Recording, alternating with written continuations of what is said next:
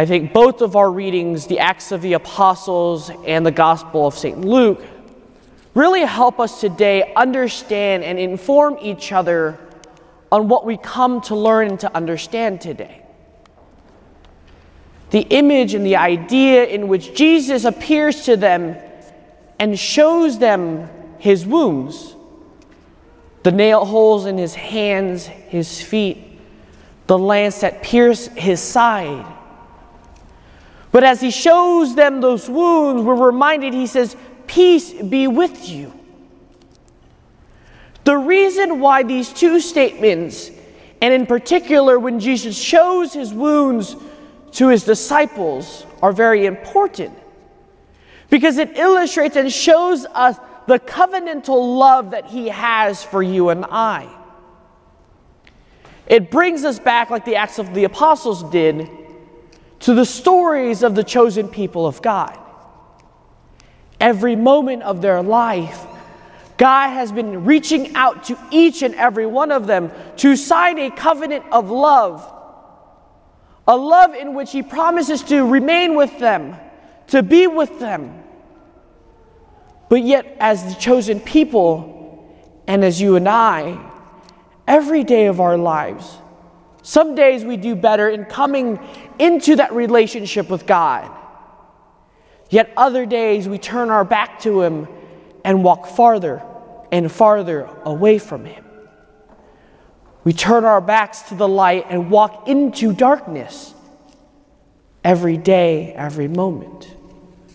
Some moments we choose to turn back to him and walk towards the light, while others we continue and constantly walk towards the darkness.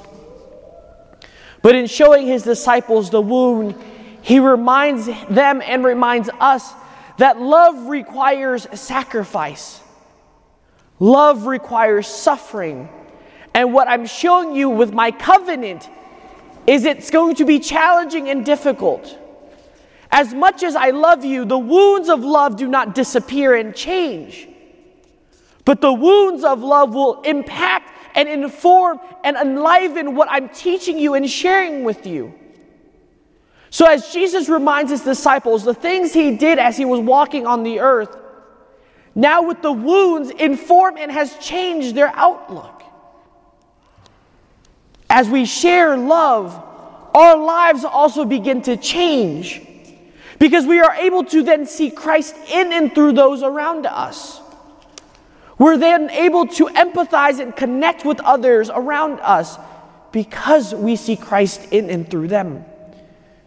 Because of our own struggles, our own temptations, our own sinfulness, we're then able to relate and connect with those that are suffering, with those that are going through pain, with those that are going through temptations and sufferings just like we did. So the struggle and challenges of our life doesn't change. It informs everything that we do.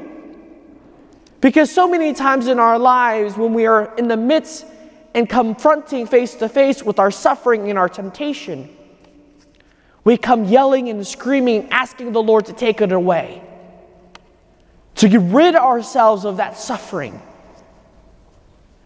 to be reborn again without those wounds, to be seen as perfect, to be seen unblemished. But every moment of that suffering is allowing us to unite more intimately to the Paschal mystery. I can't reinforce this idea again and again, but to really have Easter Sunday, we must go through Holy Thursday and Good Friday.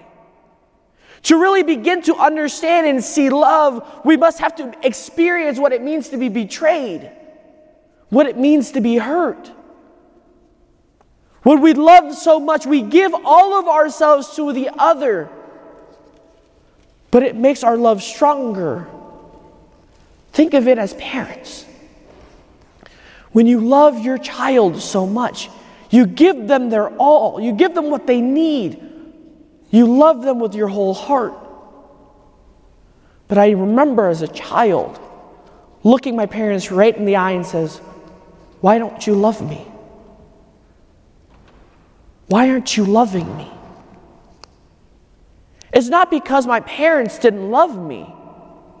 What they were displaying and showing of love was not my way of wanting to be loved. And it hurt my parents because they didn't think that I loved them. They didn't see all the things that they were doing to show me that they loved me was making an impact and change. It wasn't until I got older that I really understood that love that my parents showed me. It wasn't that of material. It wasn't that of just affection. It was the love that Jesus Christ had for me on the cross. He showed it to me through my parents. But in that midst of that suffering, that temptation, that struggle, I didn't see God's love. I didn't see the love of my parents. So my dear brothers and sisters, as we continue our Easter, continue the Easter octave, we're reminded of that love again that God has for you and I. The love in which Jesus demonstrated for us by giving his life, by dying on the cross, by rising from the dead and bearing those wounds and being still with us, walking with us.